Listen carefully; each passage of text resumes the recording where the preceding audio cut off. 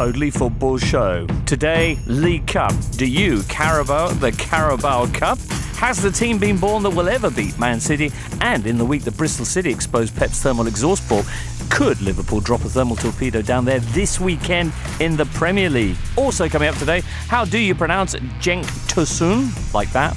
And why he can't come too soon for the Toffees as they face Spurs. Also, with Andre Villas-Boas now out of the Dakar Rally, how will the car fare under Roberto Di Matteo? There's Premier League previews and the Rooney Rule, designed to cover up that glaring gap at the top. Is that why it's called the Rooney Rule? It's all coming up in this Totally Football Show.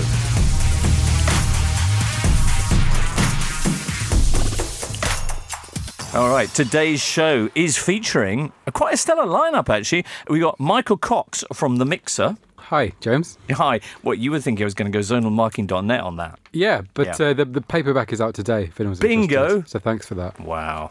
I'd still plump for the hardback because it's one you want to keep. Yeah, it's sold out though, so oh, really? You can't. You can have mine. Rory Smith. Hello. From the New York Times. Yes. Wow. Here's a question for you. It's all right, it's okay. You may look the other way. We can try to understand the New York Times effect on man. What song is that? I don't know. Daniel Story? Good morning, James. Do you have any idea? No idea, no. Okay. I'll reveal the answer later on. But you're in as well from Football 365. Yep, lovely to be here. That's brilliant news. I've got a question for you straight off the bat, actually. Okay. Tom Byfield says, how do you feel about having Aitor Karanka in at Forest? Reasonably promising. If we're going to have a manager here for less than a year, as is customary at the City Ground, it might as well be a half-decent one.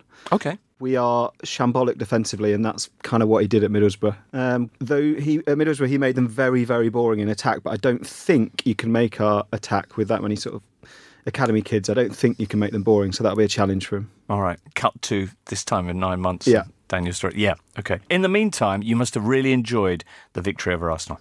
Yes, it was brilliant. It was like a game we've not seen for a long time, which is frustrating in one way, as always happens. There's a kind of tinge of regret that if you can play like that every week, why can't you play like that against every championship team? But yeah, fantastic. I actually thought we'd get pumped, so I was, delighted. Okay, very nice. Okay, well, we got a broad selection of people, The Mixer, Football 365, The New York Times, and me, fresh in from the darts at Frimley Green. So my question is, what have I missed this week? Rory, there's been League Cup semi-finals. Oh, there's been so many League Cup semi-finals. Manchester City narrowly beat Bristol City, and then Chelsea and Arsenal also played. Which wasn't quite the life-affirming experience that it had been the previous occasion about a week before. No, it was, you didn't miss much. Okay. Bristol City's trip to Manchester, though, was stirring. Yes, that was a very good game, and to my slight surprise, maybe wrongly, considering they did well against United, but Bristol City didn't just give City a game, they actually went for it. They pressed high up. Sometimes that exposed them. I think for the goal that De Bruyne scored, they were pressing high up, and a couple of good passes, including one from Claudio Bravo, it should be said, cut through their lines very quickly. But they went 1-0 up and competed really well throughout the first half. I think second half, maybe energy levels dropped a little bit and City's quality came through, and obviously they got the last minute winner. But it was another really, really good performance from Bristol City, and 2-1 away from home. The away goals is slightly different in the League Cup. You need to have played extra time for away goals to count, but 2-1 away from home. Again. So away goals only count after extra time in the second leg. It's very confusing. There's no way I'm going to understand that. You could repeat it as many times as you like. Let's just move on and pray it doesn't happen. Okay, but basically 2-1 defeat is a pretty good result for Bristol City. Yeah. What are the chances of that scenario happening, or of an upset at Ashton Gate, Daniel? I'd say slim. The one thing people kind of overlooked in this, didn't Bristol City do well, and they did do very well, is that City made a heck of a lot of changes. I was actually surprised by the amount of changes Guardiola made. I thought he would start Aguero, try and win 2 or 3-0 and kind of close the tie off at that point. But I guess he thought with Liverpool coming this weekend, play the reserves, I suspect they will have far too much for them again in the second leg. But, that we shouldn't really be talking about that. These are two clubs that are worlds apart. Right. So. And a Bristol City side that this time last year we're heading down to League One. And yeah, there's an interesting... Steve Lansdowne, the chairman, there were huge protests against him, against Johnson's management in April.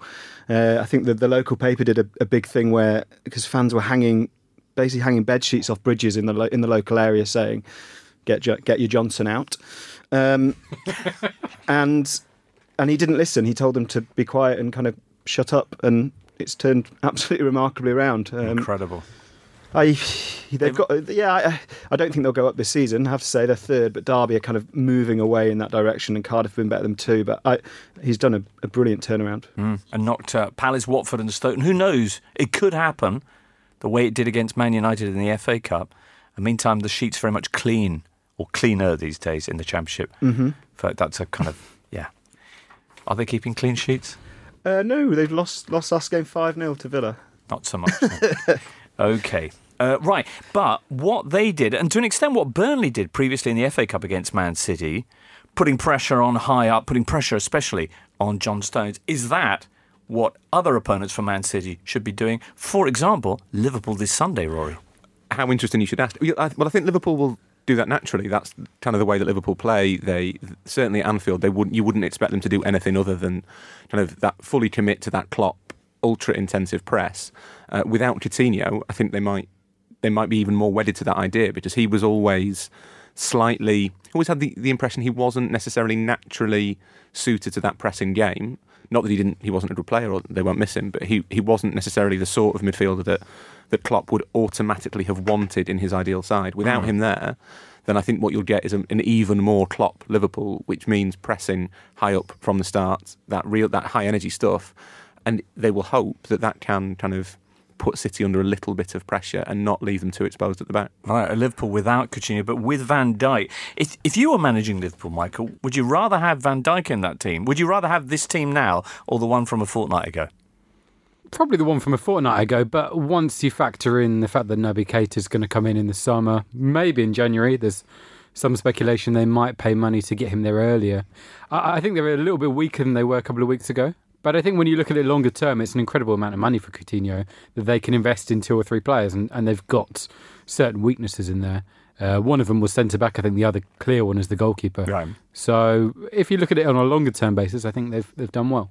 Even without a strong man in goal, they have been on a fine run themselves. Not quite as impressive as City's unbeaten run, but it is now 17 games since Liverpool last lost, and they do generally do well against Manchester City. City haven't managed more than a draw away against Liverpool since August 2014. They did have that win in the League Cup final at Wembley, but then they won that on penalty. So I believe I'm right in saying, Michael, they didn't actually win that at all. Yeah, that is correct. There's also a stat that surprised me that City haven't done the double over Liverpool in 80 years. Was it they've not won at Anfield for 15? Yeah. Is that right? Yeah. Liverpool have won 10 and drawn 4 of this fixture in the last 14, 15, yeah. As someone said on my Twitter timeline the other day, considering some of the dross that's won at Anfield in that time, that is remarkable. Yeah.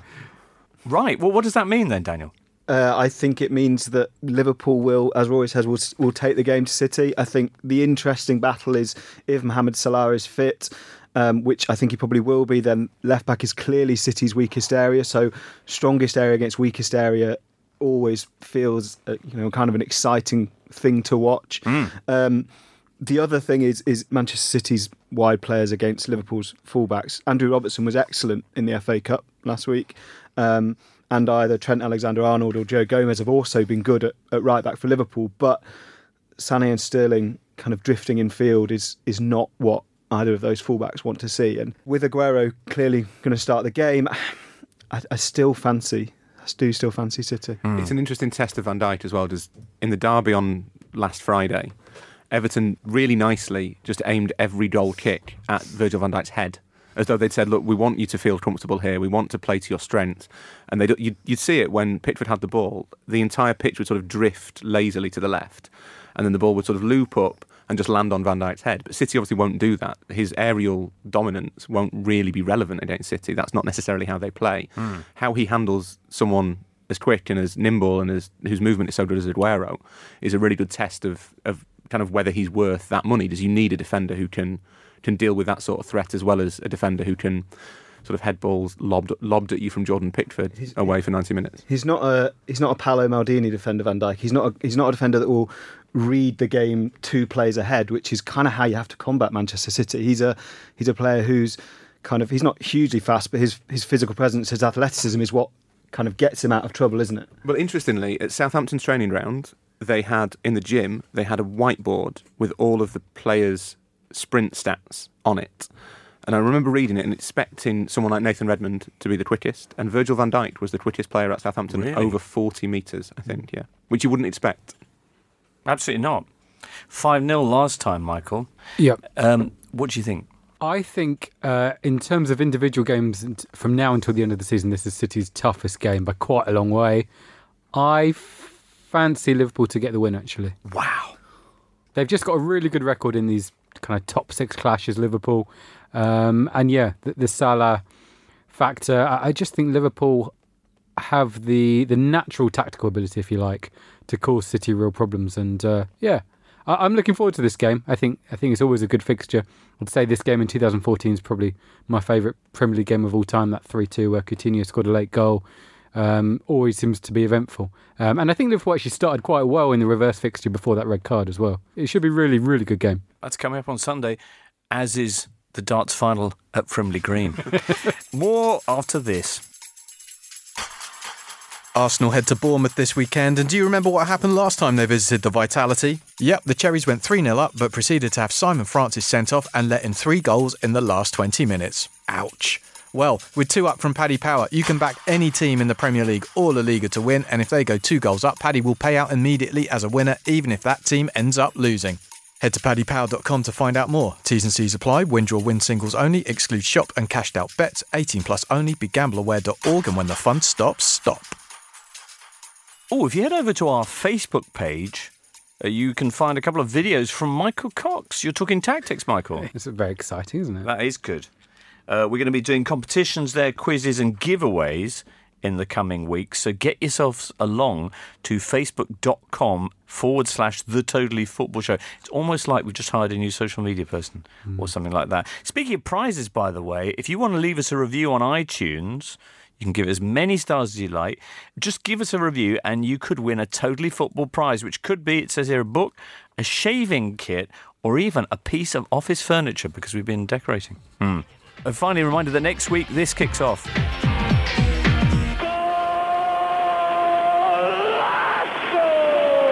Golazzo starting next week. Transfers. The market is open. The window. What's going on? I love this time of year, Michael. What have you got? What have I got personally? Nothing in particular. Rory, what have you been telling the readers of the New York Times about? Not a vast amount. We tend to wait until there's some degree of certainty before reporting anything, even in football transfers, which kind of removes the fun of it, I That's suppose. entirely the fun. That's like not watching a match and then just reading the final score. But it's the football transfers are the perfect example of the whole fake news environment. So we kind of opt out of it a little bit. It looks like for once in January, pretty much all of the top 6 will do something. All right, I'm hearing that the big clubs are going to be active in this January window. Put a yellow ticker on it. Okay. Have you seen What on about Sanchez? Won't he be going to City sometime today? I think there is an offer there. Okay. They're talking to Arsenal about bringing him You see? early. And as Michael's already referenced, Liverpool are trying to get Naby Keita in. Yeah. In January. But Red Bull don't want to budge. Sorry, Michael, you were going to say just something. on the subject of the yellow ticker, I watched Sky Sports News briefly the other day, and they've got a little countdown till the deadline, and it includes a millisecond column. Really? When we're about 4 weeks away from it, or 3 weeks away from Speak it. to Adrian Silva about that millisecond. Yeah.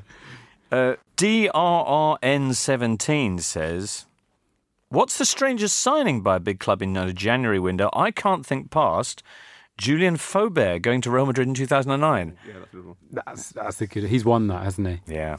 Was Stephen Colker to Liverpool? Yes, Was I think January? it was. Yeah, that's a Played good one. twice as a striker, and they didn't play again. Pretty good, but it's no Julian Faubert, though, is it?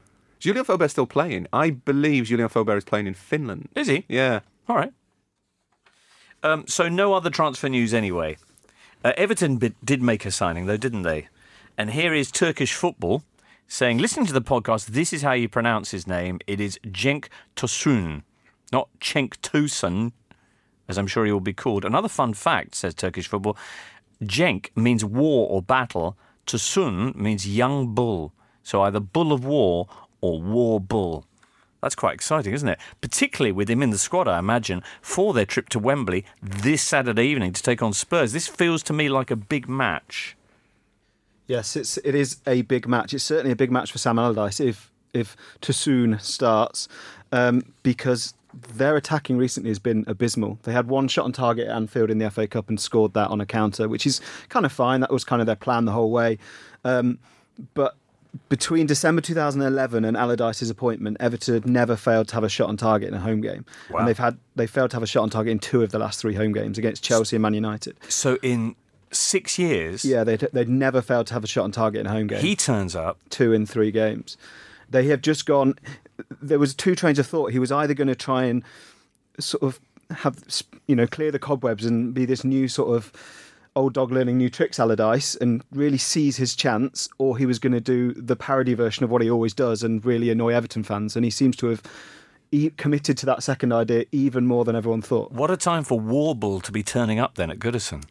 Yeah, I mean, there is a lot of pressure on him. That he's kind of being sold as the answer to Everton's problems, but so was Sandro Ramirez was sold as the answers to Everton's problems. So was Gylfi Sigurdsson. So was Wayne Rooney to an extent, and all have fallen fairly flat on their faces. This idea that they don't have a striker is kind of undermined by the fact that they bought Sandro Ramirez and thought quite a lot of him in the summer. And I mean, he's effectively AWOL now.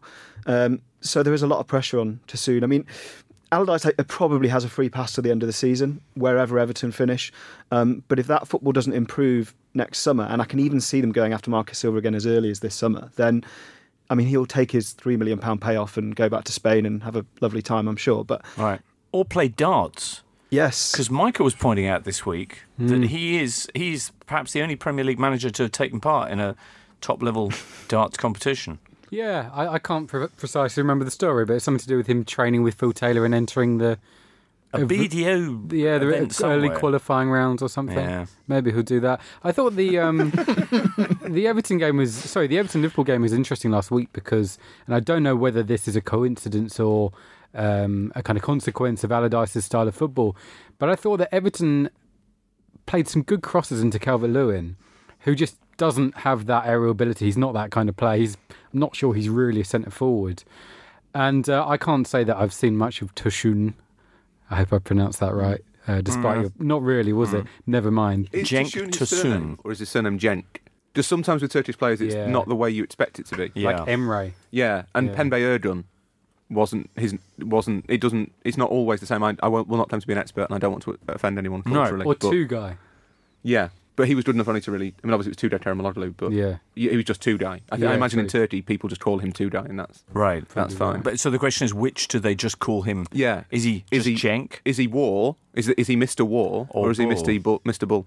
I think, and again, I will probably offend a number of people, but I think Cenk is the first name. I went to a school with a guy called Cenk, who was of Turkish background. We certainly called him Cenk, but this now makes me fear that for 7 years... was offending him on a daily basis. Well, also, he's basically German as well. He's born in Germany. I think he lived there till he was 17, 18. So maybe he's kind of slipped into... This is definitely the highlight of today's pod, us blindly stumbling But anyway, through. the point I was going to make is I don't know if he's good in the air or not. But the thing about Everton is that I was at the Mersey Derby and the Everton United game. The Everton fans are not happy. Daniel's right that Allardyce he's not going to get sacked between now and the end of the season, but Everton is a fan base that can turn relatively quickly, and when it turns... it's quite visceral and quite vitriolic. The fans do not like it. That's not how Everton play. That's not what they expect. They have this whole weird sort of schism between the Dodgers of War and the School of Science at Everton anyway. But you go too far one way and you're not going to take the fans with you. And even against United, which was an awful game of football, illuminated by 2 very good goals, there was this sense at Goodison that this is not what they signed up for. It's not what they expect. You don't expect Allardyce to change because he's Allardyce and he's so wedded to what he is. But he's going to have to sort of water it down a bit because you're not going to take the fans with you. And as Martinez and Koeman and various others will tell you, Goodison, when the fans aren't happy, is a horrible place for the home team to play. Yeah. There's also the kind of Allardyce got slightly screwed over in the fact that when he was first talked about getting the job, Everton were, I think, 17th or 18th in the league. But actually, by the time he got appointed, because they'd won the game before, they were suddenly 13th or 14th, I think, which meant that the fans immediately thought, well, we don't actually need a firefighter here. We're not going to go down. So Allardyce kind of had to come in as something other than a firefighter when in effect he isn't anything other than that. What does it mean as well for their impressive coterie of young players? Ademola Lookman coming in the derby and having quite an impact. Yeah, I don't think Allardyce necessarily is an anti-young player manager. He certainly is a manager. If he gets a striker, if Tosun is good in the air, he will use crosses. And Lookman and Balassi are both, I suspect they'll play for one position, but they're both excellent at that. So I don't necessarily. Everton have got a great crop of young players, and it would be stupid to leave them. Allardyce is a pragmatist. He will do whatever he thinks is best to get victory and however it looks. And if that involves playing young players, I think he'll probably do it. But the shame is that they've got this amazing crop, and I mean, not signing the Warble, but the shame was done spending all that money in the summer when they could have said, well, look, actually, we've got 4 or 5 young players who we can bring through. They didn't. It's a massive missed opportunity, not just for Everton, but for, if you care about that sort of thing, for the English game. Yeah. Right. And I think as well, the young players are really just the better players. I mean, Mason Holgate looks a really good player to me. I'm not sure you want to be playing Ashley Williams ahead of him. No. Fair point. One would expect Sam to take on a pragmatic approach away to Spurs, a Spurs team who, of course, are chasing a top 4 finish, currently 3 points behind Liverpool. Other Everton news, by the way, Bramley Moor Dock, which does sound like one of their promising kind of youth team, but it's actually their new stadium, or will be, sometime around 2022. Bill Kenwright says that the development is progressing, or plans are, but the price is more or less doubled to 500 million. It's a lot of money. But of course, Fahad Moshiri has a lot of money. And he was also in the news this week, he said, segueing neatly along, because he was explaining why Lukaku hadn't renewed his contract with Everton. He had a voodoo and got the message he needs to go to Chelsea, said Moshiri. Lukaku's people have said that they may take legal action over this. An astonishing thing to say. It was, wasn't really it? astonishing, yeah. Lukaku these days is at Man United. And Rory, Nice. they are taking on Stoke on Monday evening. What's the name of the Stoke manager? Well, it's Eddie Nijviti is There you go. the caretaker, but he's not the manager. Who's going to be the manager? I saw some exciting talk of Quique Sanchez Flores. Yeah, he's been linked. I mean, they've obviously missed That out would be a on... real paradigm shift, no? Well, it would be, but then it kind of be what Stoke have been going through this thing for years, where they want to not be Stoke anymore. They want to be kind of more attractive, and then the Hughes pattern was the start of every season. He'd be like, we're going to be a different Stoke. We signed Bojan, we signed Shaqiri, or we signed Arnautovic. And then they'd have some good results, normally on TV, which is really important. If you have good results on TV, there's never any problems.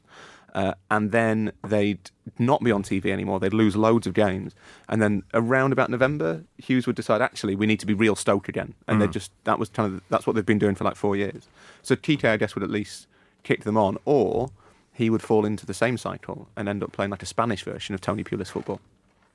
That's a prospect, isn't it? Do you think he was relatively cautious and relatively boxy for a Spanish manager, though, would you not say? His Atletico side were kind of 2 banks of 4. Yeah. His Watford side never really impressed me aesthetically, I should say. I thought his Watford were okay. They were better than they were under Mazzari. Yeah, that is true. True. I mean, I think he's not kind of Guardiola. Just we tend to think anyone with a fancy, lots of vowels in their name is a great artist. Quique's a bit more pragmatic than that. I think that's true. But I'm not sure he'd necessarily liked the idea that he's similar to Tony Pulis. No, I wouldn't say it to his face. I just want to say that Eddie Niedzwiecki has got lots of vowels That's in true. his name. That's true. So will they get a real not quite manager bounce from him and get maybe a draw away at Man United? Because everybody's getting draws there these days, aren't they? Yeah, I actually think the Stoke's quite a nice project for any manager at the moment, apart from the fact that they're 17th or 18th in the Premier League. Well, they spend loads of money, don't they? Yeah, and also the one thing Hughes did, and I know Michael said it to me before, Hughes did a great job at the start, taking them to 3 nights in a row. That was excellent. But in the last 18 months, they've not only played badly, but they've played with absolutely no style whatsoever. They're not pragmatic. They don't sit deep. They don't. When they had Arnautovic, they kind of gave him the ball at every opportunity. But other than that, they have no style. So it's a bit of a blank canvas for a manager to come in. And the Stoke fans they waited so long to sack Hughes, and the fans got so sick of it, that actually I suspect they're probably ready to embrace pretty much everyone that comes in. It seems a very odd thing to have gone for Gary Rowett oh, we missed out on Gary Rowett because Derby gave him a new deal, so the obvious answer is Quique Sanchez Flores. It seems there doesn't seem an awful lot of joined up thinking there. I think they basically missed out on all the usual candidates, and then they've gone, oh God, there's no one left. With Martin O'Neill not the other likely, which would with Roy Keane apparently. That would fit the trend, wouldn't it, of just go and get anyone in their 60s. That's what you do when you're in trouble. And statistically, when the new manager bounce does work, it's defensively. You get a new manager in, they make them more organised, they show up with the defence. I mean, this has been statistically proven.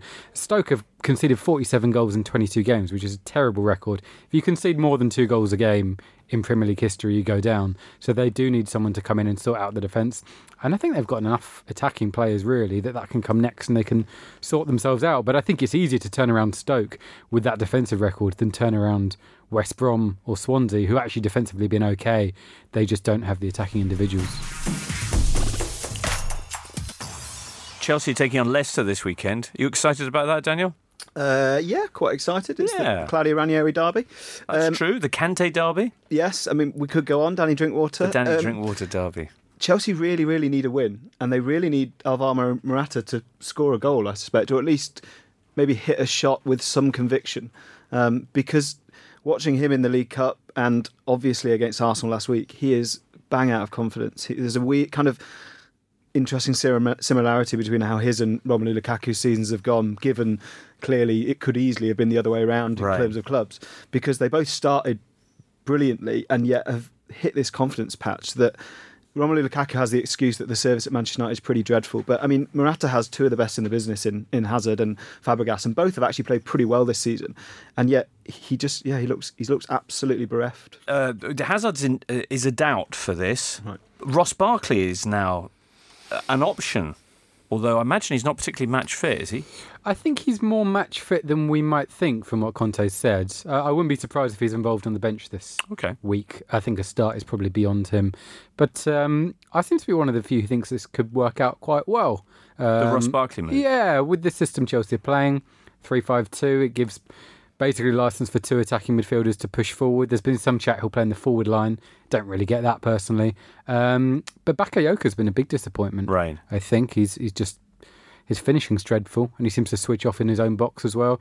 Barkley, it seemed like when he was playing in a big game on TV, he played really poorly. But when I watched him in a run of the mill game at home to bottom half team, he was actually very good. And I just think something about playing weaker sides you think might improve his game? Well, quite possibly.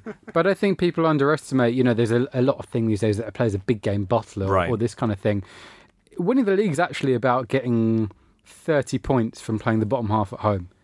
Well, and if you drop more than 3 or 4 points, you pretty much won't win the league. For teams like Everton, to a lesser extent than Stoke, but a lot of the time the games that they are on TV are against bigger and better sides, so they have less of the ball, so their players kind of inherently, the chances of them looking worse are higher. It's a small sample.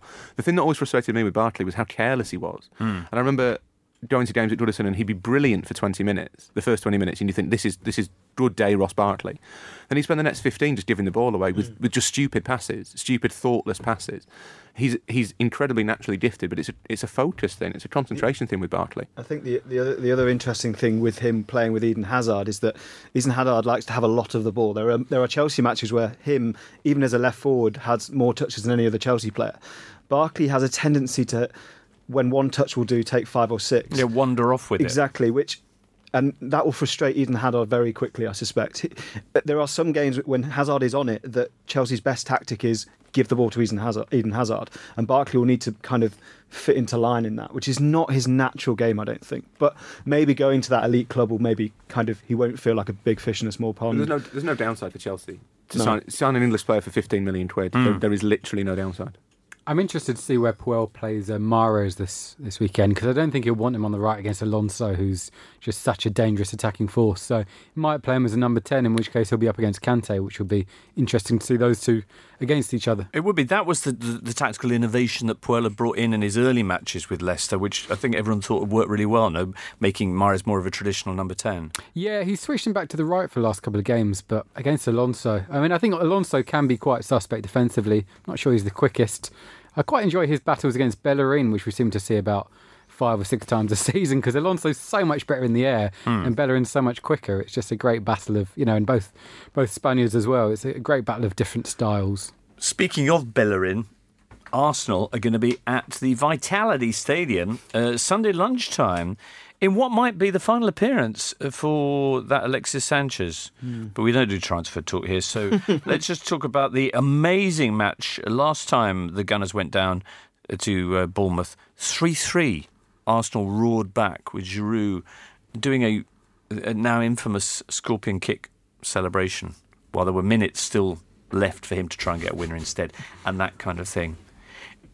You're curious to know what that question I asked at the start of the show was? Yeah, no idea what you were referencing. It's all right. It's okay. You may look the other way. We can try to understand the New York Times effect on man. Only now do you begin to have glimmers, Daniel. Can you sing it? Yeah, I can. Oh, really? You want me to do it now? Do it a tune. Listeners, you're singing along because you've got it already, but it's quite a challenging sing, this one. But we'll save that for a little bit later on. Something to savour later on, much like Bournemouth Arsenal, which is coming up on Sunday lunchtime. Gunners may be without Alex Iwobi, by the way, who has been disciplined for unacceptable partying. How many times do we have to say, when the fun stops, stop? Well, he played last night, so I'd be surprised, yeah. Maybe he was partying after that 0-0 draw. That would probably be a ballsy move, wouldn't it? Just straight back to the story of it was amazing, in that the Iwobi business. Yeah, him and his friends. Him and his friends went into a club, and I think he would have probably got away with it if they'd just gone to a club. But they got one of the friends got rejected, and being quick-thinking millennials, they immediately went on Airbnb.com and booked a flat within a sort of half a mile away from the club, and had their own party. And had their own party there. Yeah, that is genius. It's almost as discreet as what Nainggolan did at Roma. He posted basically a video of himself explaining he's how still drunk. not back in the team, is he? No. Well, I mean, now we're on our winter break, but we'll see. We'll see. Very good. Okay, coming up very shortly, we'll talk about Andre Villas-Boas and the Rooney Rule and more Premier League action and anything else we fancy, frankly. Listeners, the January transfer window is open for business, and if you think you can identify better value than Chelsea did when they spent £50 million on a washed-up Fernando Torres back in 2011, then you need to check out the football stock market Football Index. Football Index is a new way to profit from your football knowledge and make money. Buy players, build a portfolio, earn dividends and sell at a profit, and a tax-free profit at that. Because you listen to the Totally Football Show, you can try Football Index and trade up to £1,000 entirely risk-free. Just head to footballindex.co.uk, enter the promo code TOTALLY, and if you don't love Football Index, you'll get a full refund with their 7-day money-back guarantee. Download the app or play online at footballindex.co.uk and become a football trader today. T's and C's apply. You must be 18 or over, deposit required, and please, trade responsibly. Andre Villas-Boas, I am really disappointed that he's already withdrawn from his first Dakar rally. You recall that he was treading in the footsteps of one of his, was it his grandfather or his uncle who'd previously been a rally driver? His grandfather loved motorsport. I don't know whether his grandfather did the Dakar rally, but he's always been obsessed. He's a petrol head, I believe is the term. Right. It's How many cars does he have, by your estimation? I would guess between 7 and 13. Really? Yeah. Okay. And he likes motorbikes as well. Yeah, he certainly does. He hit a sand dune in the fourth stage, which can happen. But he's safe and well after being hospitalised. Did he have to withdraw because he'd hit a if you crash and stop, do you have to withdraw? No, I don't think so. I think if the car is repairable, they get you back out there. I'm not sure how tight the rules are in the Dakar rally. No.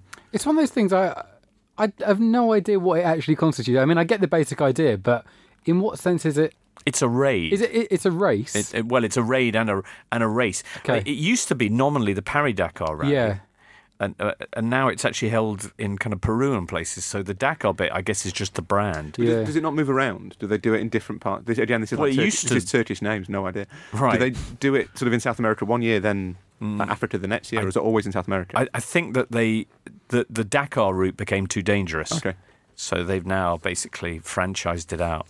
But I like the fact that Villas-Boas pretty much consistently said this throughout the course of his career. I remember when I went to Dublin for the Europa League final in 2011, just before he joined Chelsea. And this was kind of the first time we'd been introduced, certainly the English press had been introduced to Villas-Boas, and they were asking about his future career. And he said, well, I want a short career, 6 or 7 years, then I'm going to do the Paris-Dakar Rally. Oh, that's brilliant. And he stuck to his word. It's not like, Paul Scholes saying he was going to play for Oldham for 20 years. And then not play for Oldham. But he also said, Villas-Boas' thing was also that he wanted to use management to travel. That he is a kind of aristocratic Portuguese kind of young man. He's from a very privileged background, and he always said he wanted to manage in Brazil and Japan. And I kind of thought he'd forgotten and just chased the money and gone to Chelsea and then to Spurs and then to China. But he said, I think it was in an interview with the BBC, that he said that he was having a break. He's on his gap year, and then he'll go back and he wants to manage in Brazil and Japan. So he obviously really means it, and I've got a lot of respect for that. That he wants to travel the world with this sort of skill set, that he doesn't necessarily care about, I've got to win the Premier League 3 times or whatever. That he wants to do something. I really like that.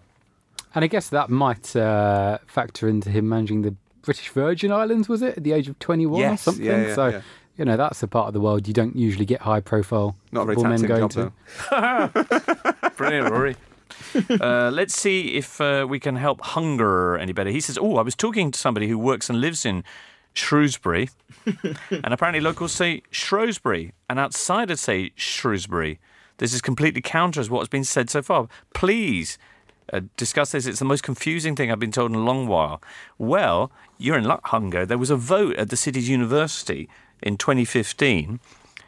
Spoilt Papers got 2%, Other 7%, Shrewsbury 33%, and Shrewsbury 58%.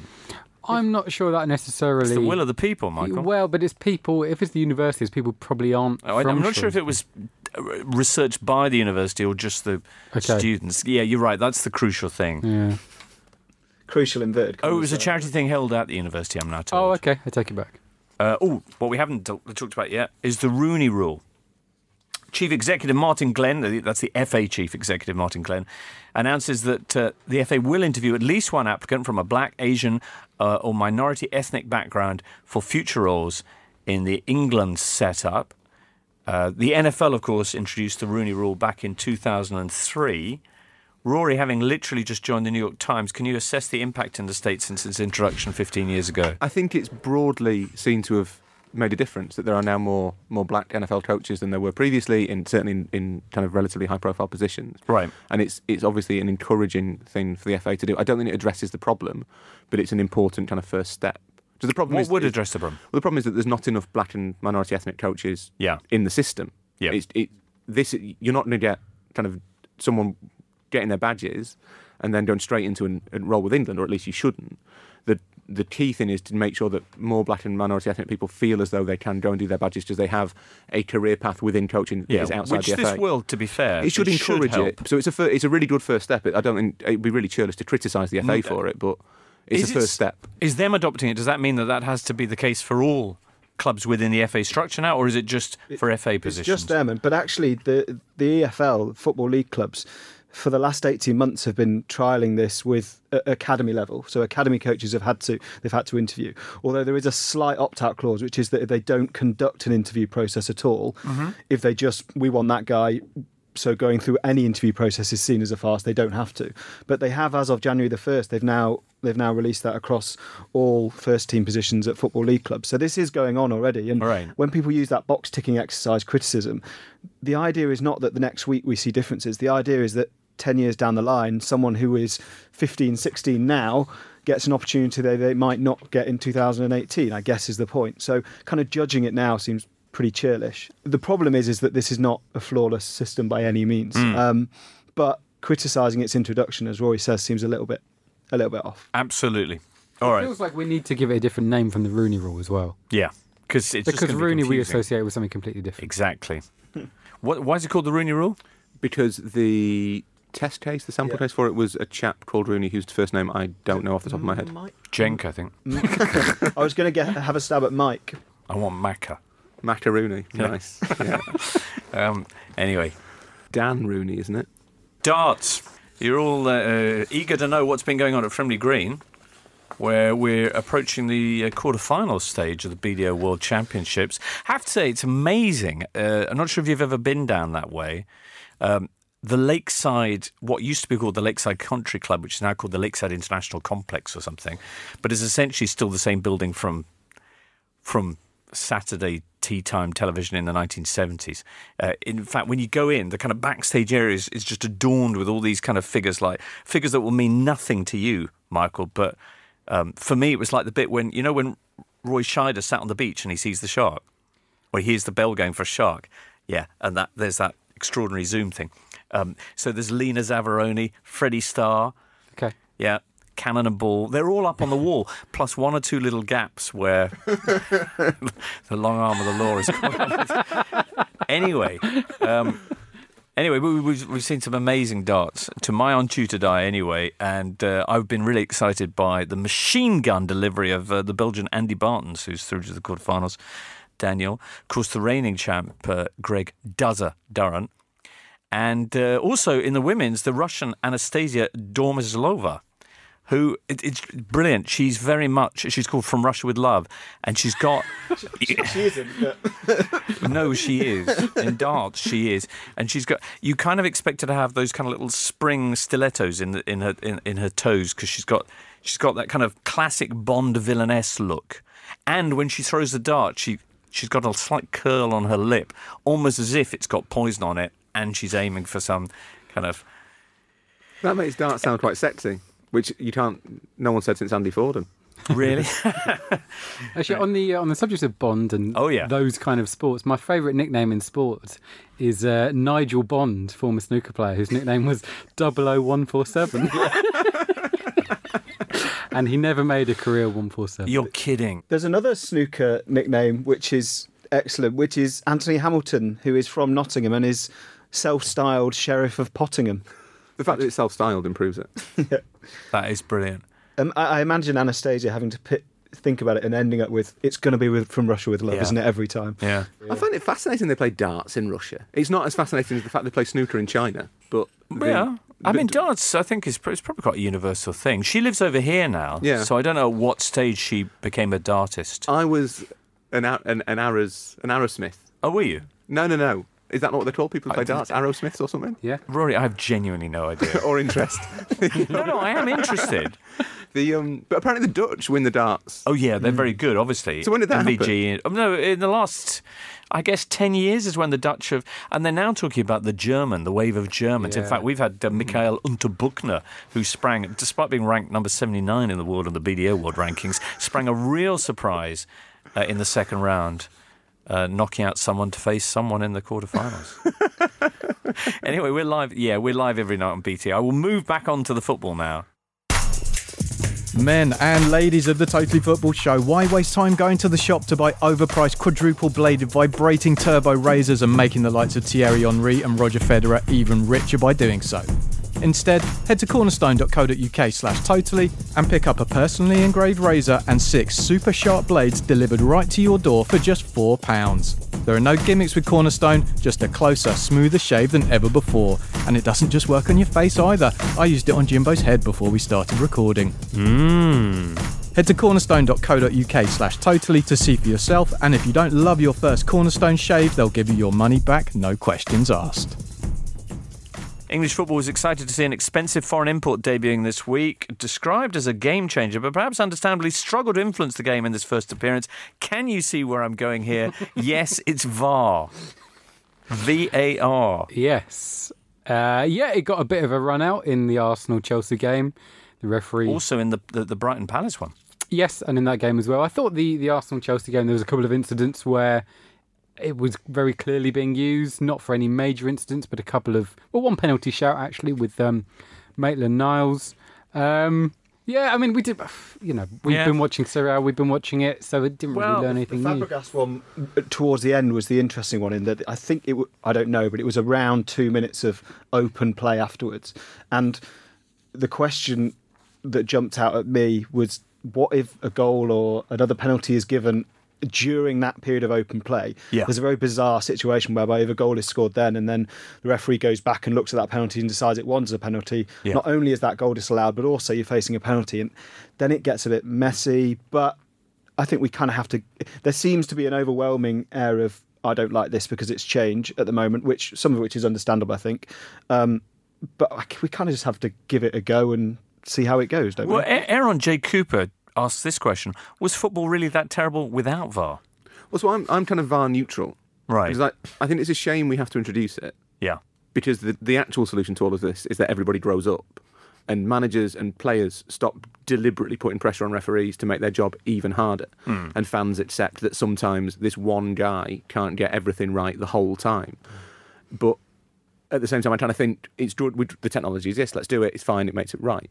But it won't make any difference at all if you end up with this debate about, well, they used it for that, but they didn't use it for this, so the FA's VAR system is biased against us, which is what's going to happen. And which certainly is what happened in Italy, Yeah. where on one hand you have the Gazzetta reporting that I think 54 errors have been avoided because of this, but the news is dominated not by that, but it's by all the things that people feel they got wrong or that weren't sent to VAR. Yeah. So I think there seems to be a groundswell of opinion to basically get rid of it. Well, and then you have the other problem, which is that for a lot of decisions, and this isn't a kind of football's a fluid sport, so you can't use statistics, but for a lot of decisions, they're not objective. Even penalty. I know the idea is to use it for objective decisions, but So it's penalties, red cards, goals that weren't given, and mistaken identity. yeah, and some of those it's easier than others. Just mistaken identity. Yet, Yeah. If a video referee gets that wrong as well as the referee on the pitch, then we're in some sort of weird twilight zone. But there'll be stuff they don't use it for. There'll be things that they do use it for where it's not immediately apparent whether the player got the ball first or the man, or whether it's a foul. And it still relies on everybody kind of thinking, actually, do you know what? We're going to have to just kind of cool all of this nonsense about referees. And until that happens, VAR will be as flawed as anything else. Which, I mean, Roy Hodgson certainly was very grown up after the Monday experiment, the cup game down at Brighton, when he said, yeah, I was upset, I did say things, but now I've seen it and they got it absolutely right. My biggest issue with the whole thing is that, it feels like it's punishing match-going supporters because they've decided, and I think correctly, although people are quite angry about it, that they won't show it on big screens in the grounds, which is because they don't want to incite any sort of controversy and potentially incite violence. They do it in cricket, but cricket, it is black and white. You know, umpire's call is a thing where if it's the ball's over halfway or whatever. So they've decided not to do that because there is this idea of subjectivity to it.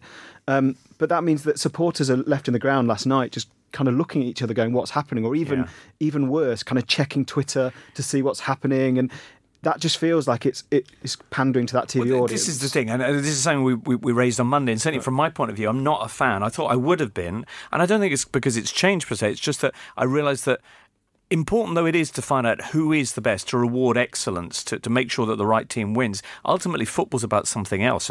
Certainly for anyone watching it, it's about a storyline, it's about a run of emotions, it's about the momentum of a game. And taking that away, it's almost like stopping a film to kind of say, well, but I couldn't have... Sorry. I find it really sad that they can't show it in grounds. So you can do it in cricket? I think they do it in US sports. With the guidelines were always, whenever people were operating those kind of replay screens, that you were never allowed to show replays of anything remotely controversial. All right, so that's fine. But what does that say about football fans?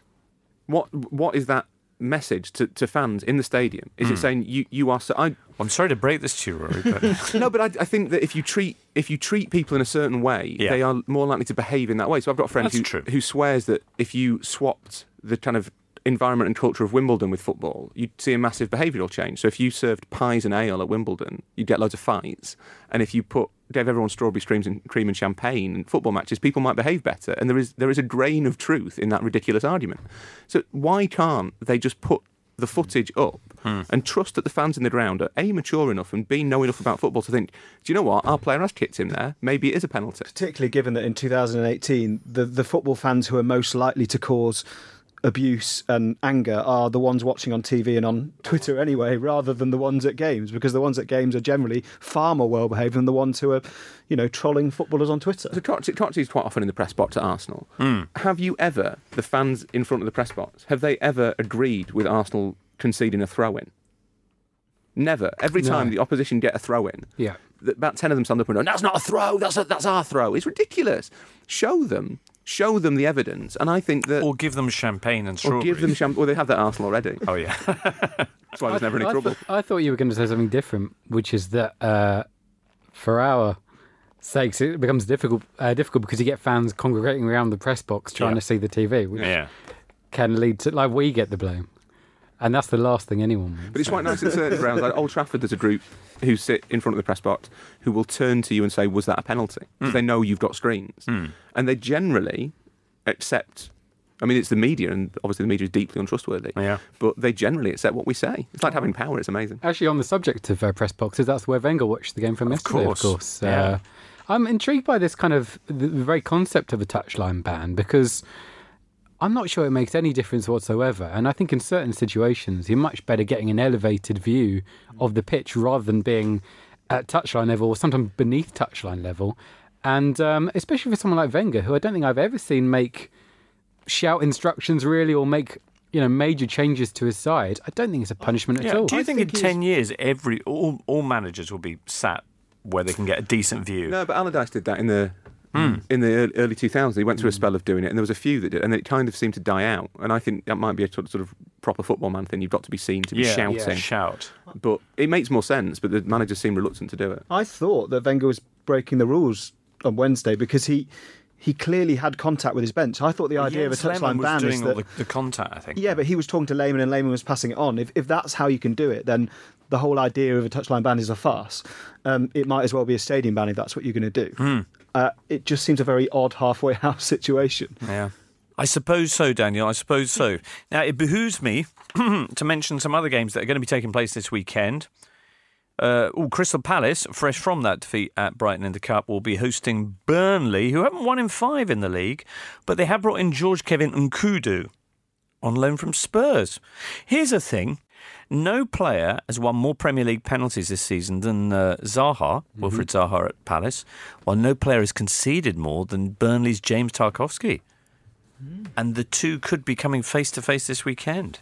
So, pile on for penalties. Also this weekend, Brighton, who beat Palace, are at West Brom. Watford are taking on Saints. There's been much dissatisfaction with the Saints manager, despite their win in the Cup. Can we see Southampton's supporters point with this?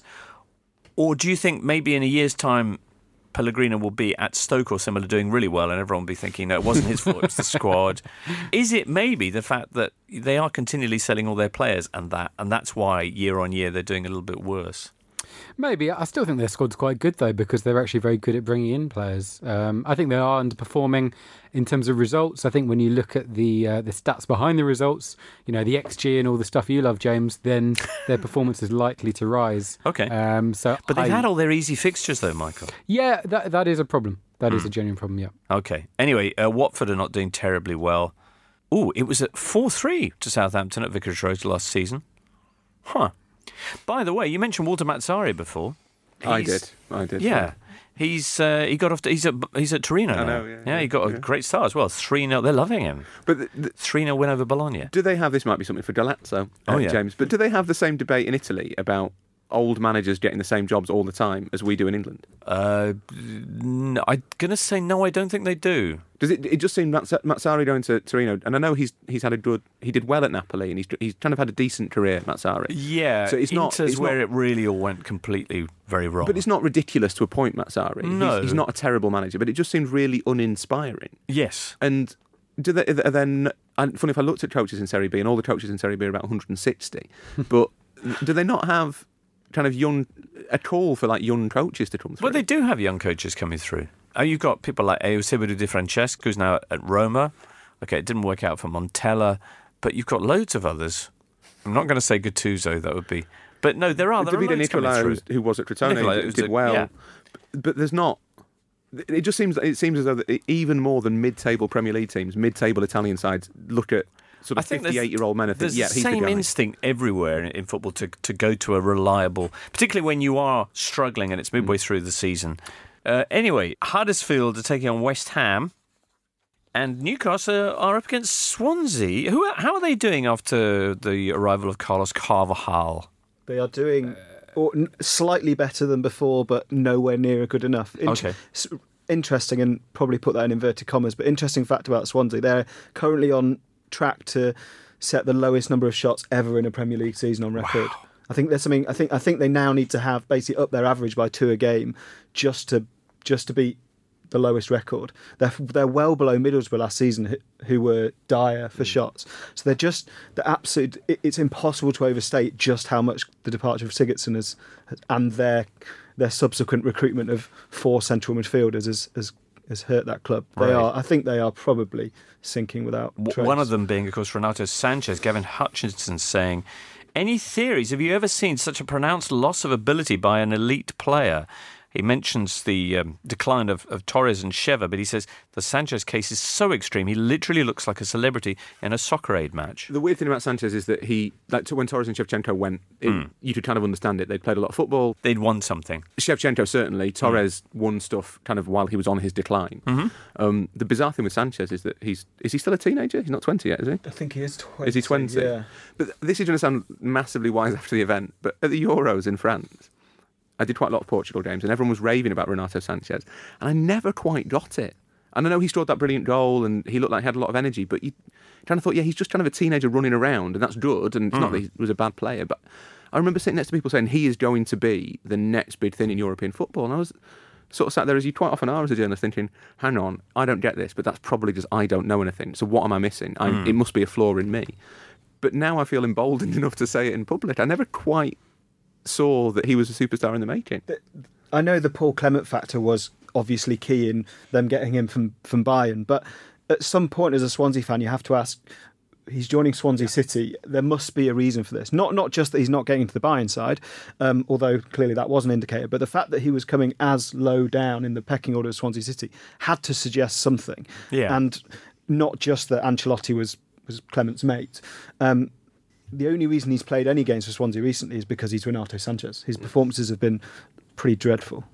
Again, probably wise after the event, but you just have to think he left Portugal too soon. Yeah. I think the Portuguese league is a really good grounding for professional football. It's basically technical, but you do get some physical sides.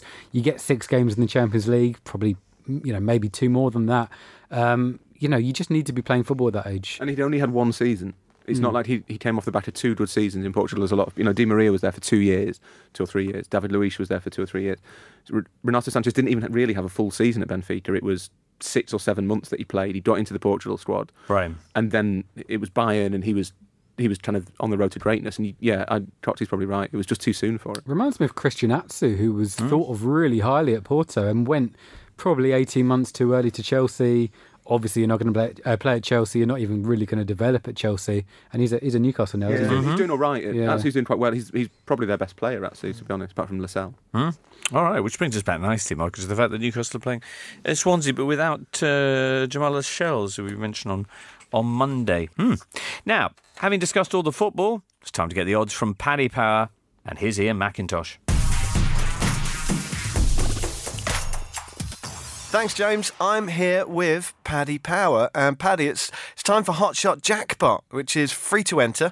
You just download the Hot Shot Jackpot app, pick the first goal scorer in 6 selected fixtures, and you could win 100 grand. Only stipulation, of course, is that you have to be 18. Paddy, how are you?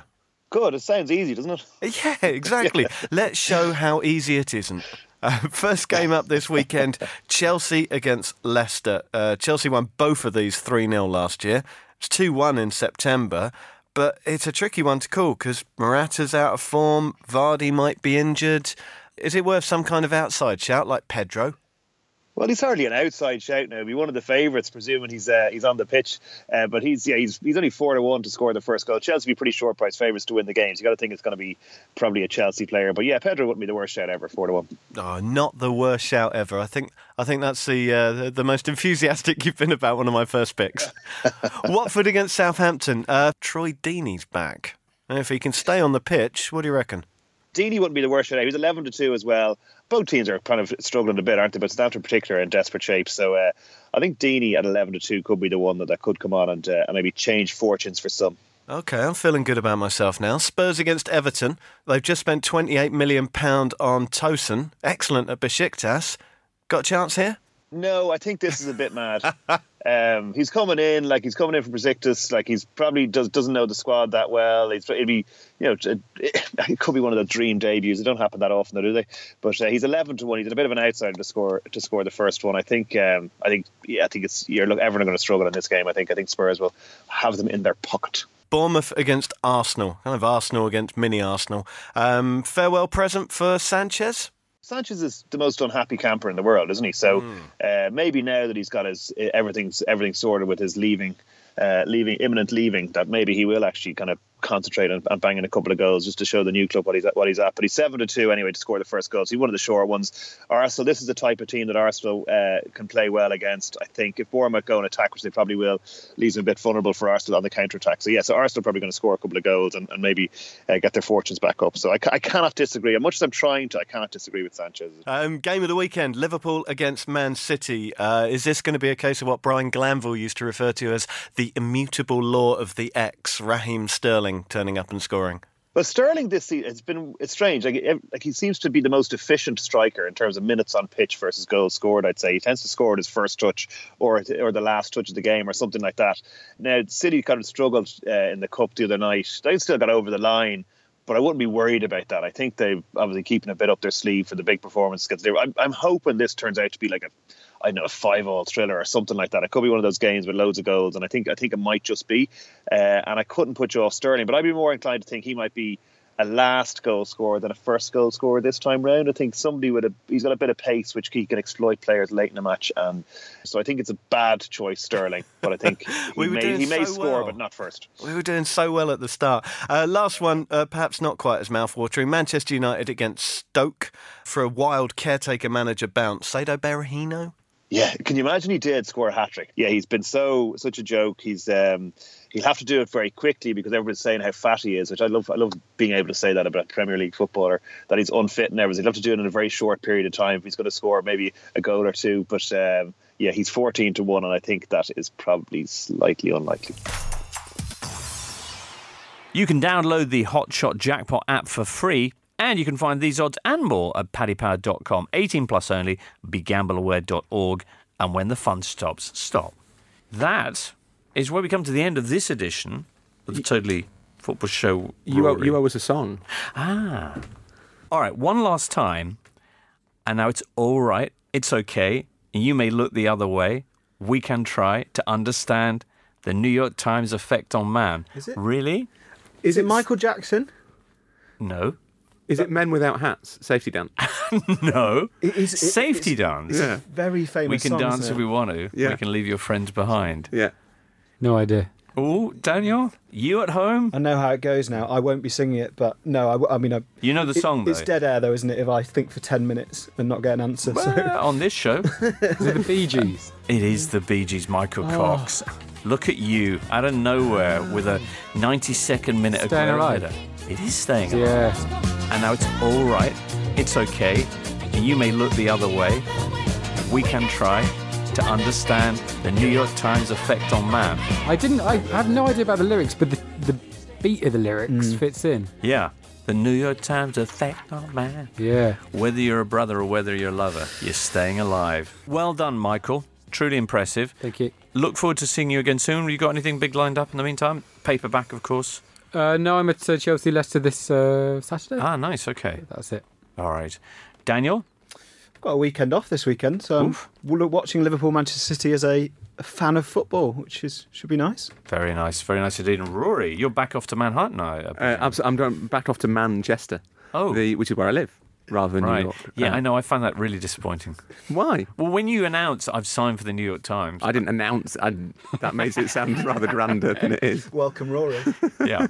I had you kind of ticker tape parading your way down Fifth Avenue. People are invariably disappointed when... If I email someone or ring someone and ask for an interview and you say the New York Times and they find out you're English, they are... Yeah. Especially Northern. People don't like... That's a letdown. That's a massive letdown.